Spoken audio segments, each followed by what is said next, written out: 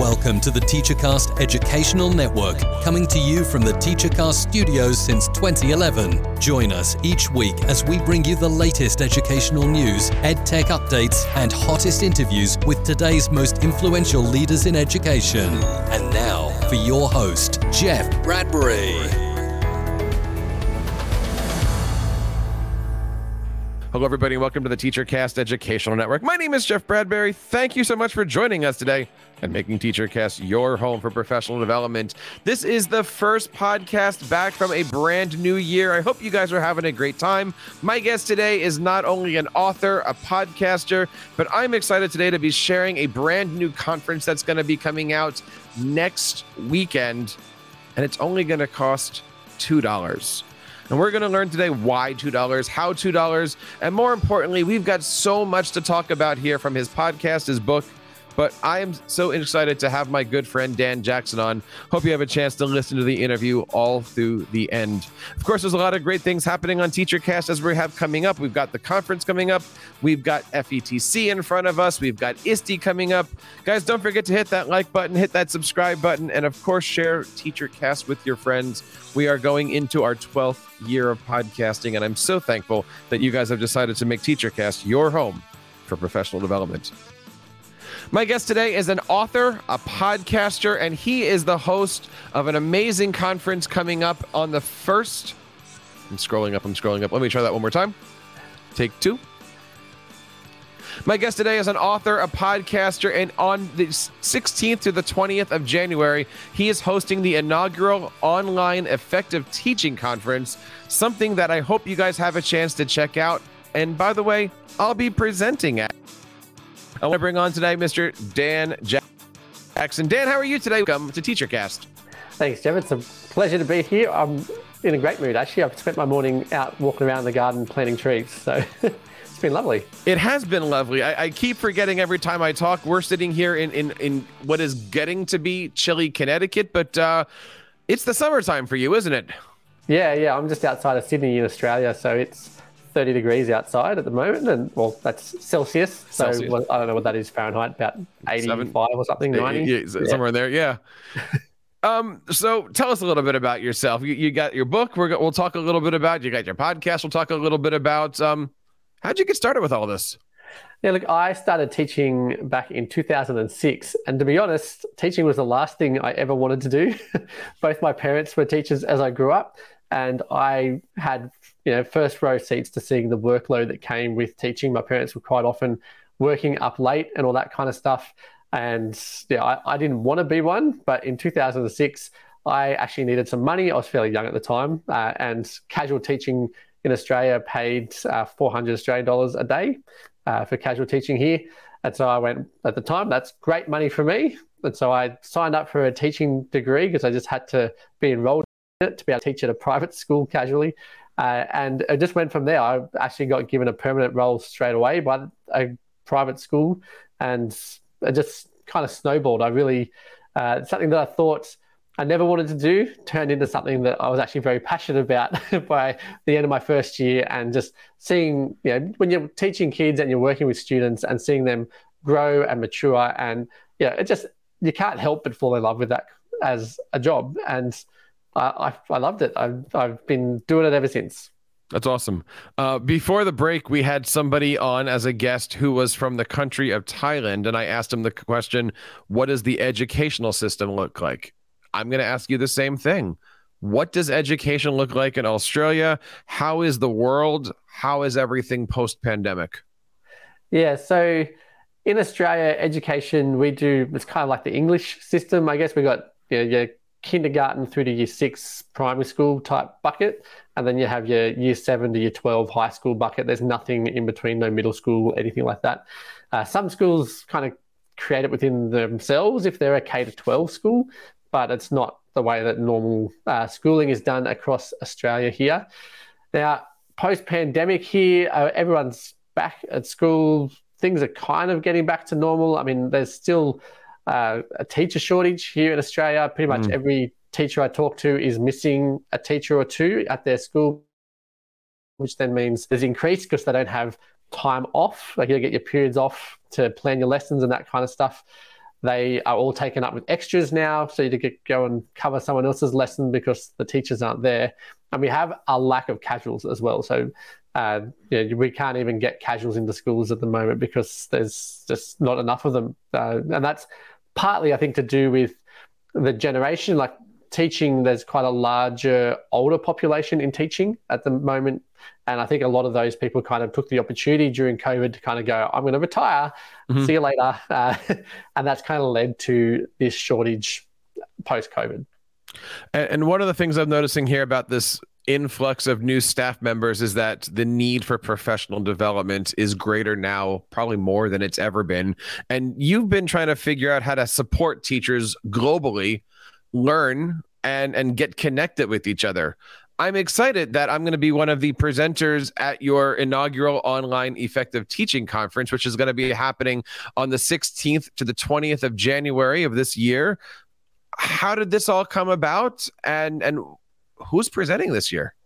Yeah, look, I have wanted to do a conference like this since I started kind of doing stuff on the side while I was teaching, and then went into full-time kind of education consulting and going and coaching teachers and that kind of stuff.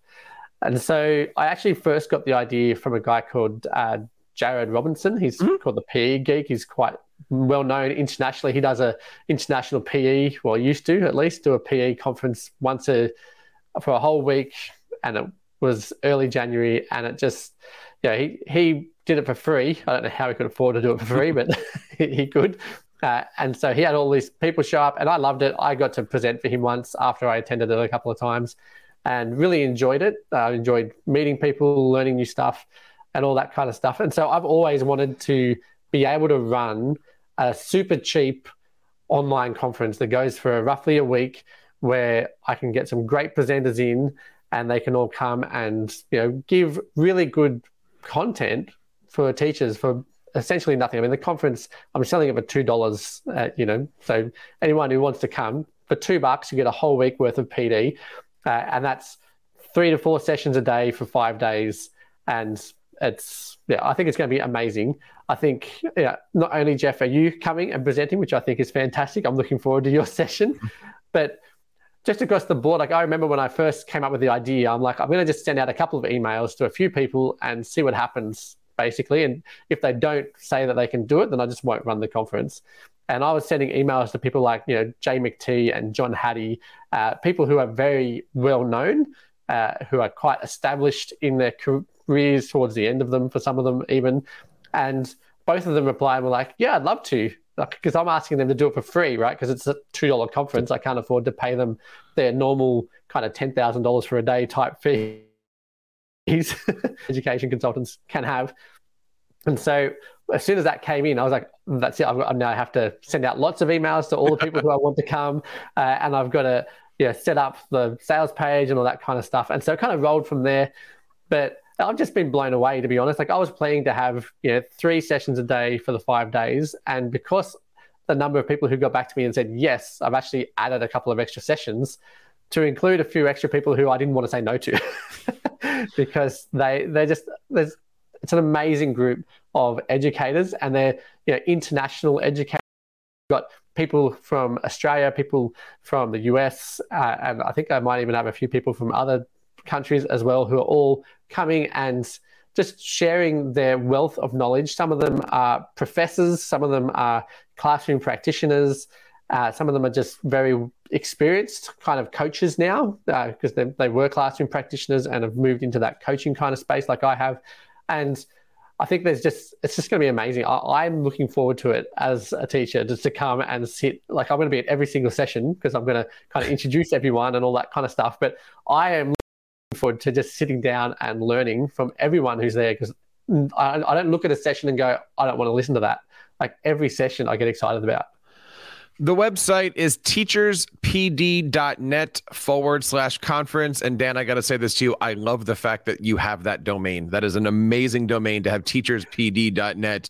And again, just to kind of go over some of the names, and obviously we can't name everybody here. The list is long and very distinguished, but you mentioned Jay McT, John Hattie, Casey Bell, Holly Clark, Steph Howell, Tara Ruckman, Jen Giffen.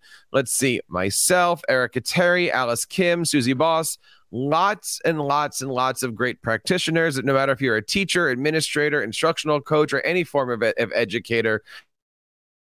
This is a great for you. And I got to ask, because you where did the $2 come from? Look, I just needed something that would kind of cover the expenses for the actual hosting of it. And I figured the expense wasn't going to be great because it's online. And so I just went, well, $2, it's a $2 conference. It's easy. It rolls off the tongue. And, I figure $5, it's kind of like I may as well make it $10 if it's $5. But at $2, it's really nothing. But, we have 700 teachers who have already signed up for this. And so that then provides me a kind of just enough to pay for Zoom, which is where we're going to be hosting it, and it's going to be a Zoom event. So I didn't even realize that there was a thing called Zoom events. It's just, it's been great to then roll into the conversations with people about even all the different tech stuff. Did you know you can do virtual events using avatars, walking around actual places? That's crazy. Cool. I have a story to confess to you here. Recently, I was in a coaches group meeting, and we were trying to figure out how to start up like a monthly kind of coaches thing. And this conference actually came up in the conversation. And the reason is because we were trying to figure out, well, how long do you have the meetings? Do we have them for an hour? Do we have them for a half an hour? And someone's like, I know this $2 conference is kind of interesting because, as you mentioned, it's not $5. It's not free. And so I think we decided to have the meeting something like 68 minutes, or no, it was like 38 minutes or something like that. And it was just the same concept of, it doesn't have to be 60 minutes. It doesn't have to be 30. But if we said at, I don't remember the time, 36 minutes, we are done, at least then that's something interesting and that kind of gets people going to it. So you are already having an influence on what's happening in education, Dan. That's kind of a cool story. I thought I wanted to tell you. Thanks, Jeff. That's cool. It's cool. When you had mentioned that you got more than 700 people signed up already, and please head on over again, teacherspd.net/conference to register. Of course, we're going to have all of the links and stuff in our show notes here. We've got so many great speakers. We have so many great sessions. What do you hope I'll say audience, but what do you hope your audience gets out of this conference, whether they go to one session or a dozen sessions?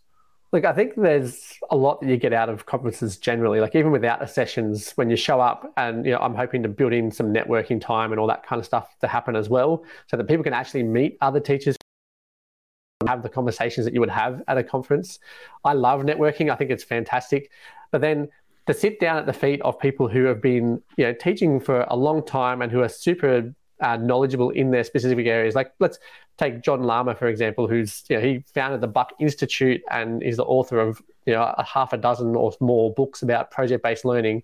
And to be able to sit down and learn from him, how to set up and start a project-based learning unit, I think that's fantastic. And then to go from someone like that to someone like Brendan Lee, who is a deputy principal, classroom-based, full-time working, at his school, but he's going to be talking about direct instruction and the importance of direct instruction for learning as well. And it's, a lot of people would contrast those two and say, well, project-based learning doesn't fit with direct instruction. But when you actually go through and read the books that John Lama's written, direct instruction is part of what happens within project-based learning, but it happens in a different way, essentially. And so to have someone like Brendan come in and talk about direct instruction, he does a lot of work around direct instruction. He runs a little networking meeting that he's involved in, and they constantly are focusing on evidence-based practices that are coming out of professors and universities and stuff that look at how to do direct instruction really well, what processes work really well. And it's a lot of, formative assessment built into that kind of a process. And so I'm looking forward to that. I have a friend, Kelly Bell, who's going to come and present on formative assessment. Because I just mentioned formative assessment. I'm like, there's a session on that as well. And she's going to talk about how amazing, formative assessment is and how impactful that can actually be for us as teachers and then for our students. And she's been a classroom practitioner for a long time. She's also doing some coaching as well. And she's just, these are amazing educators who, I've met most of them through the podcasts, because I'm sure you're aware, Jeff, that once you have a podcast and you send someone an email and go, hey, would you like to be a guest on my podcast? Almost everyone says yes. Yes. And it's just so good. It's such an amazing way to network with awesome educators. And so most of these people I've interviewed once already, and now I'm like, great, now you're going to come back and run a whole session and help 700 plus. I'm hoping there'll be a lot more that will sign up between now and the 16th of January. And that's in the Sydney time. So it's actually the 15th of January that it starts in the US, and we'll run to the 19th in the US. But I just think all these amazing people who give up their time for free to share their knowledge and to help other teachers to become more effective. And I think that's the end goal, is to become more effective, not to become better at getting stuff done, but actually become better practitioners, which is what effectiveness is all about. It's about actually doing more of the right things. And that, part of my book is all about reducing your workload and being able to be effective as you choose the things that you actually focus on to do, and cutting out the things that actually don't produce much of an impact for you or for your students. And so, doing that in the classroom as well, with the strategies that we choose to implement and how we go about the process of implementing that. And you become way more effective when you sit down and you learn from other people who have been there and done it. And you go, that sounds fantastic. I'm going to learn from that, and then I'm going to implement what I've learned. And that is the way that you save a lot of time, because you don't have to go and do the research. You have to do the trial and error throughout the whole process. We have people who are coming in. I have Eleni Karitsis, for example, who's going to be the first session at the conference. Her school has run so many awards in Australia, and she's won awards, and she's going to come and just talk about what her school does, like what this actual teaching and learning looks like that has won them all these awards, and how to implement it. And she's the deputy principal of that school, and she's just to sit there and go, great, you're going to show me how to do this, right? That's years of work that's happened at that school that then just gets given to you, and you're like, all right, I'm going to try this, and I now have someone who I can connect with and ask questions with, and actually do that whole bouncing and learning information from as it happens in your networking, you're chatting with people. The conference again is called the Inaugural Online Effective Teaching Conference. You can head on over to teacherspd.net/conference. I got to say, my favorite session out of the entire thing happens to be at 6:00 on Tuesday, the 17th. It's called 3 Edu Productivity Systems for the way too busy instructional coach. That's right. We're going to be sitting here going through 3 of my quick tips for making sure that your instructional coaching programs are going right. I'll tell you one thing. You're going to walk away with some tips, some tricks, and definitely some templates. So hope you guys have a chance to check this out. We're going to be promoting it on our social media feeds. And guys, it is only $2 American. So if you have a coaching department, talk to your district, have them spend $10. The entire coaching department can come, and we would love to see you there. Now, Dan, you had mentioned the word effective. I know you know something about being effective. I also know you know something or two about effective teaching. I believe you're the host of the Effective Teaching podcast, aren't you? I am, yes. Tell us a little bit about that. How'd you get started? I got started, honestly, I was at a Google Innovator Day at Google in Sydney. Ooh. And they kind of threw out a challenge of what you should be doing, like how you're going to impact people. And I had this idea in my head about starting a podcast already. And so I harassed Chris.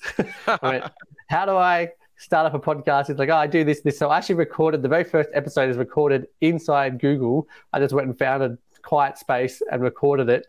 And I think the first one's about goal setting. I figured that's a good place to start. And it started off essentially looking at strategies that help to create lifelong learners, because I wanted to look at teaching as a way to actually help students for life, not just about helping them for exams. Since kind of adapted a bit and grown, as things do over the years, to now focusing more broadly on effective teaching. And that includes, reducing your workload so that you're focusing on the things that matter the most. It includes effective strategies in your classroom that actually produce learning in your students, or that help your students to engage in the learning process so that they actually, because learning is something students do, and we teach, but they're the ones that actually do the learning.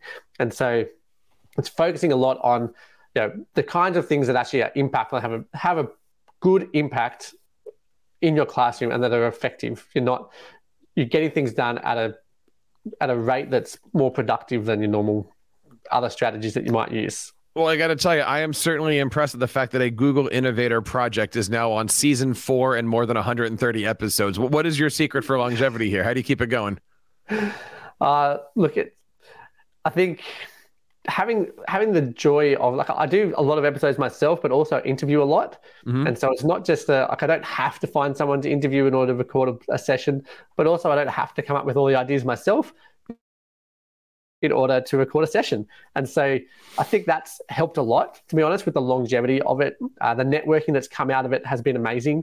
Like, I've done multiple sessions with a few educators, like Trevor McKenzie. I've got 3 or 4 episodes with him. I did 5 episodes, I think, with Casey Bell quite early on around dynamic teaching or dynamic learning. And that was those kinds of things that happen. They're amazing to just be able to connect in with amazing educators and learn from them, and then grow with them, but also from them. That's really been a great driver. Also, receiving the feedback and the comments that you get from people who listen, and they're like, "Oh, I love this episode. I'm going to go and try this."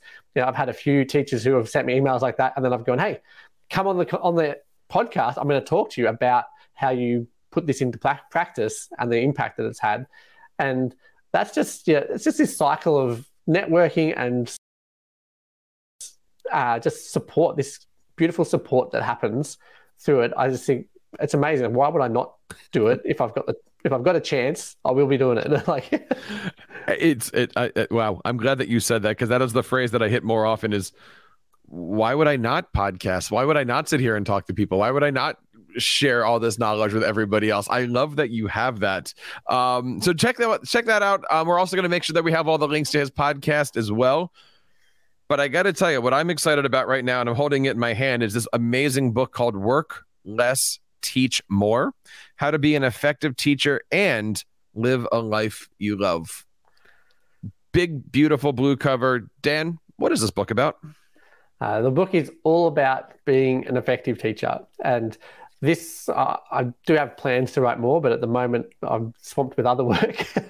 But this was my COVID project, basically. So when I was no longer able to go into schools and do the consulting that I normally would do and run workshop, one day off workshops and stuff like that I would normally run, I went, well, I'm going to write a book. And my book, I asked teachers at the beginning of the year, what's the biggest problem you have? And I was hoping for them to tell me about, programming or something like that, writing assessments or something. And, they all write back, it's the workload. Everyone's got too much work. And I knew that as soon as I started reading it, I'm like, I should have put in the question, not workload. Like, but then as I reflected on it through the year, I surveyed this teachers probably in January or February. And then I didn't start writing this book until maybe August that same year. And it took me a while. I was just thinking, I'm like, eventually I worked out I actually do have stuff that I can say that will help teachers reduce their workload, because I managed to be a full-time teacher. I was a dad and a husband and ran 2 businesses on the side, and I was still loving life. Like, I wasn't feeling drained. I did have time with my kids. I was finished work. I walked in the house pretty much every day at 4:15, and I was done pretty much every day, unless it was like a parent-teacher interview night. Then I may have been at school a bit longer. But that was how I'd functioned for quite a long time. And it was all from stuff that I learned through a lot of the business books, the effective stuff that exists in a lot of business books around these days. And so I've just pulled all that stuff out that I was implementing myself. And then I just went, you know what, I'm going to share this and write a book about how to do this as a teacher. And so, it starts off with, it's actually about being effective, not about being productive. It's not about doing more. It's actually about doing more of the right things. And so understanding, there's all these rules and concepts, but, the 80-20 rule, where actually 20% of what you do produces 80% of your impact. And then taking that to then go, well, identifying those 20% tasks and doing them more. Obviously, there's stuff that you can't avoid that are the 80% tasks. Like, there are definitely admin things you have to do as a teacher. But a lot of things that we do, we actually can question, we can push back on. And some stuff we can actually just not do. And some stuff is, teachers, like, I remember spending ages pining over whether or not this lesson was the best lesson, and it taking ages and trying to get it perfect. And then you go and you teach it and you're like, I put so much effort into that planning and the kids hated it. It was a perfect lesson, I thought. And so just working through that idea of being a perfectionist, and like, you actually don't need, you're better off as a teacher looking long-term and going, I'm going to put together a quick lesson here, and then see what happens and actually reflect on the lesson and adjust it from there. And there's so many things throughout the whole book. But it's a system, it's a process to actually go through and go, this is what I want as a teacher. These are my goals. And then let's actually focus on those with my time. Let's focus on those with the impact that I'm after. So if you actually want specific impacts on your students, then let's focus on those. And then let the other things that aren't as important actually fall away. I want to hit one of the topics that are in here. And, you talk a lot about the fourth hour and the fact that you can only really focus on things at like 4-hour chunks. And that's difficult for most teachers. They have a 6, 7, 8-hour day. They don't stop. They don't take a break. They're in the middle of being an adult, a child, a parent, a coworker, a staff member, an employee. The door opens up, the principal walks in, and they're on constantly. You are, I are, we all are. Why should we be thinking in 4 hours? What is the secret behind making sure that we're able to take that break, put our time in, and what is that fourth hour all about? So the 4 hours is really about deep work. So you can only do deep work for 4 hours in a day. Whether or not you can do that 4 hours as one massive chunk, some of us probably can. Some of us will probably struggle to do that.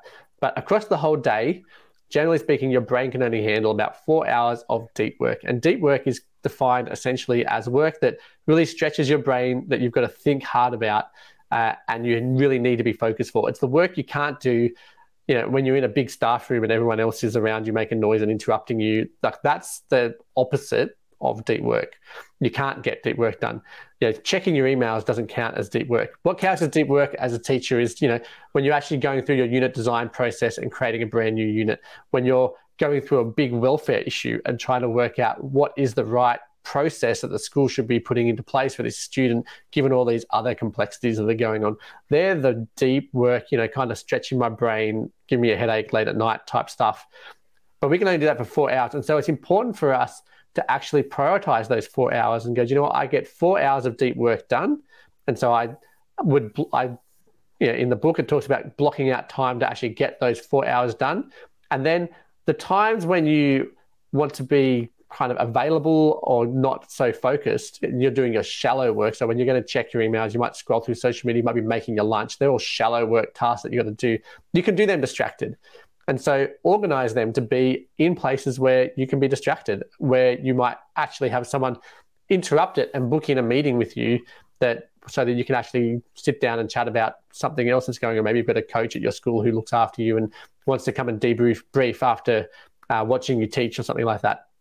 And so you allow this scheduling process where you prioritize your 4 hours of deep work where you're working on, you might be marking a bunch of assessment tasks. You might be providing students with a bunch of feedback on something that they've submitted to you. They're deep work tasks. You have to be focused for those. And so when you're doing those tasks, you go somewhere where you're not going to be distracted. You don't take your phone, all that kind of the stuff you teach your students when they're in your class, right? You say, put your phones away, don't sit next to your friends. We want you to be focused. We kind of want a quietish classroom if someone's actually giving some kind of content, or if they're doing research and they're doing brain processing stuff. And then we'll organize the chats that happen to kind of expand on that.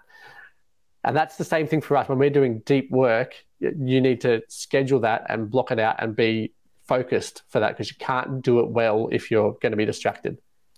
Two more topics I wanted to hit. You have something here which I think is interesting on page 127 for those reading the home book here, the trap of perfectionism.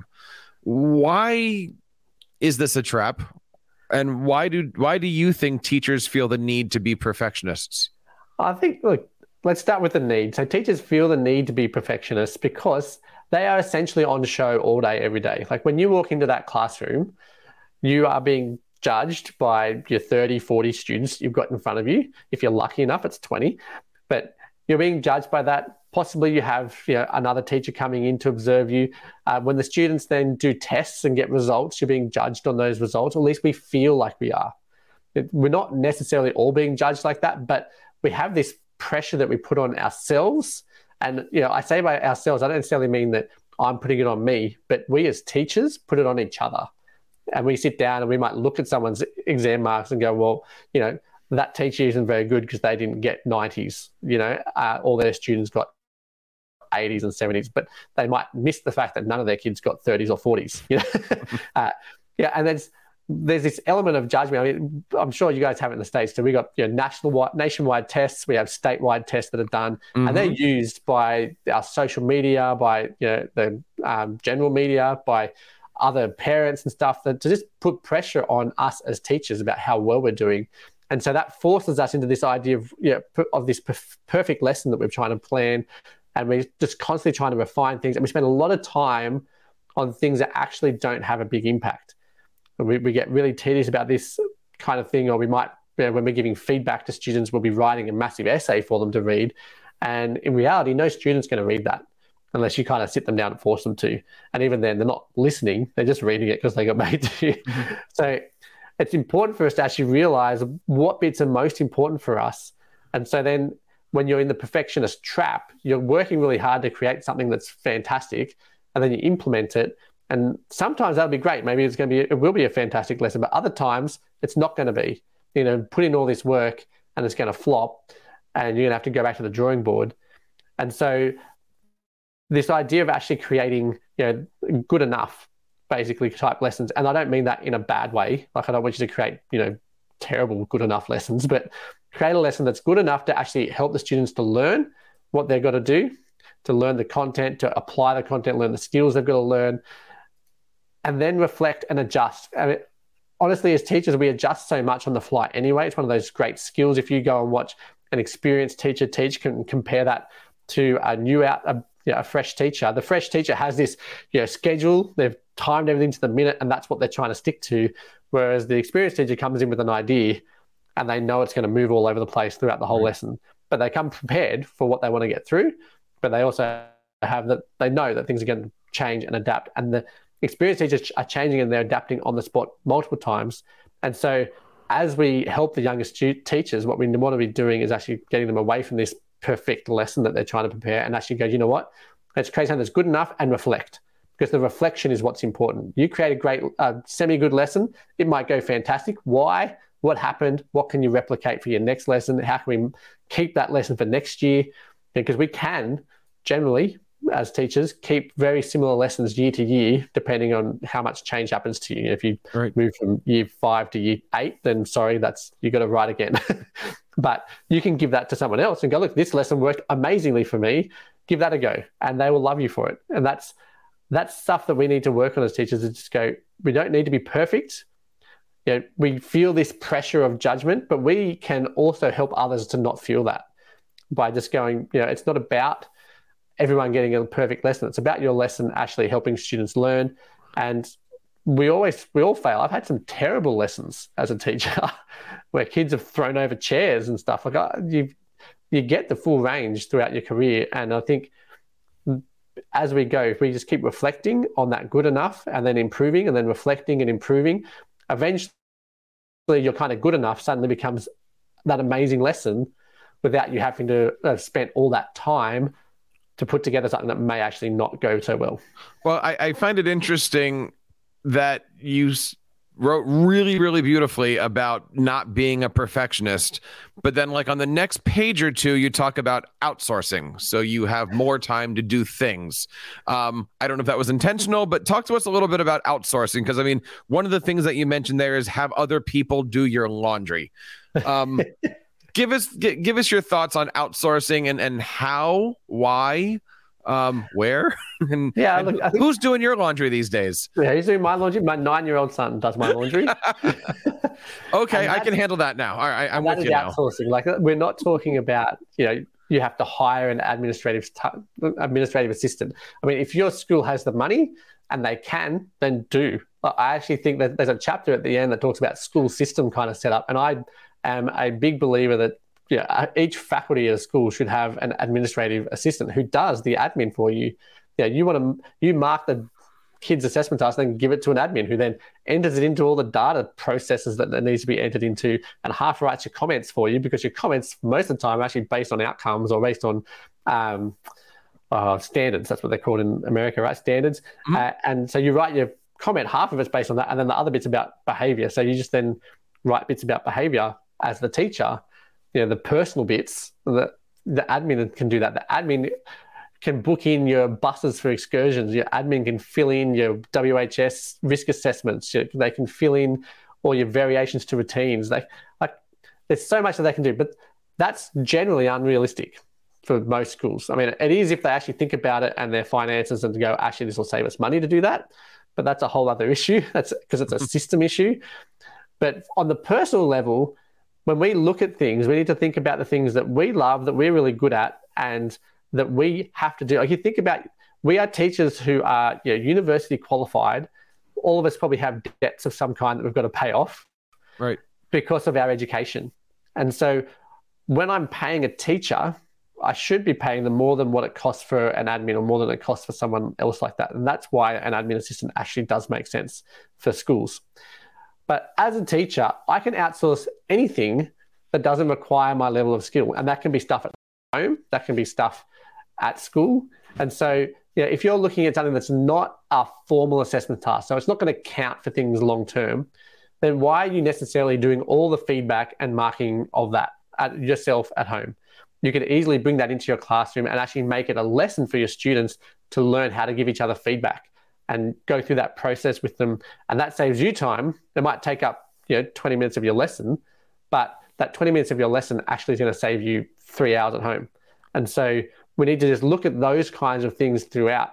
I have lots of times used students to do stuff for me as a teacher, and not stuff that's personal information. I'm not risking, major things on students, but they do have skills that are kind of administrative or anything like that you could possibly actually go, do you know what?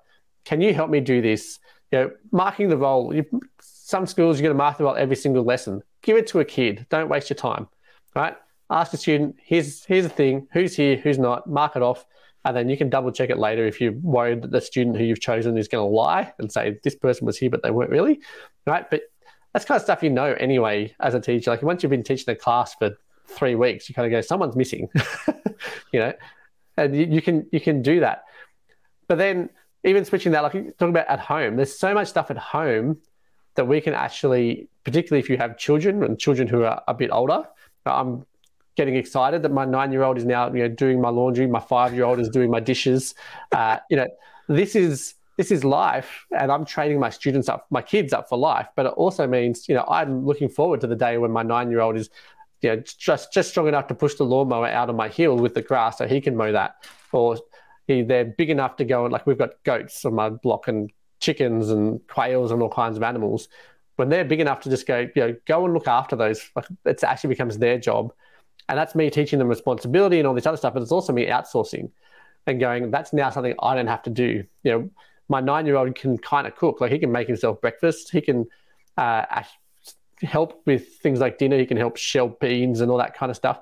It's reducing my time in that. It's also creating fantastic time for me with my child sometimes. So if we're cooking dinner together, that's great. Like, you're creating family unit bonding time type stuff while you're doing something. And that's the flip side of the outsourcing, is if it's something you can't necessarily outsource, if you have family and you've, as a teacher, you go, I don't have time, like, I'm looking at the time with my kids that I really want, build that time into things that you have to do, right? So take your kids shopping with you. I know, I often go shopping with both my kids. It can be a hassle, but it's also time that I get with my kids, and it's time where I might spoil them with something every now and then, buy an extra nice piece of fruit or whatever for them to eat during the shopping trip.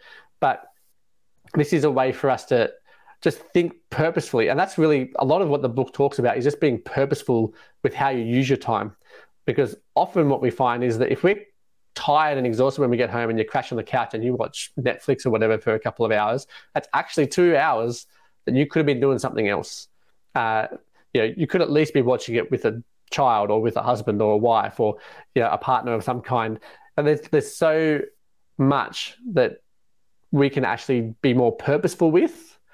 And part of the book's whole process is actually making sure that we are holding ourselves accountable to this idea of, we're being overworked, and that we have a lot of mental stress, a lot of work, but also to look at and go, where are the time periods where I'm kind of not doing what I could be doing? And then making sure you're more purposeful with that time. And you can purposefully book in 2 hours of Netflix, that's fine. But it's you being purposeful about that and going, this is when I'm going to need that time. right? And this is when I can fit it in, and when my children will be around to enjoy it with me. And yeah, that becomes a much better use of your time than getting home, flopping down and going, I'm exhausted, turning something on, and then go, oh no, it's like nearly 7 o'clock and I haven't started dinner. Right? That leads to bad habits. It makes life harder. And so lots of challenges in the book, but also lots and lots of help in there as well. And one more time, guys, that's why everybody should have a nice set of triplets at home, to make sure that they're doing all of this work. I think that was the moral of the story, right? Yeah, definitely. Everyone go and have some triplets and then raise them real quick. Dan, I want to say thanks so much for coming on the show today. You know, I'm looking forward to being a part of the conference coming up. Of course, again, you can find out more information about the conference over at teacherspd.net/conference. We're going to make sure we have everything and all the links over here in our show notes today over at the TeacherCast podcast. You can check out everything over at teacherscast.net.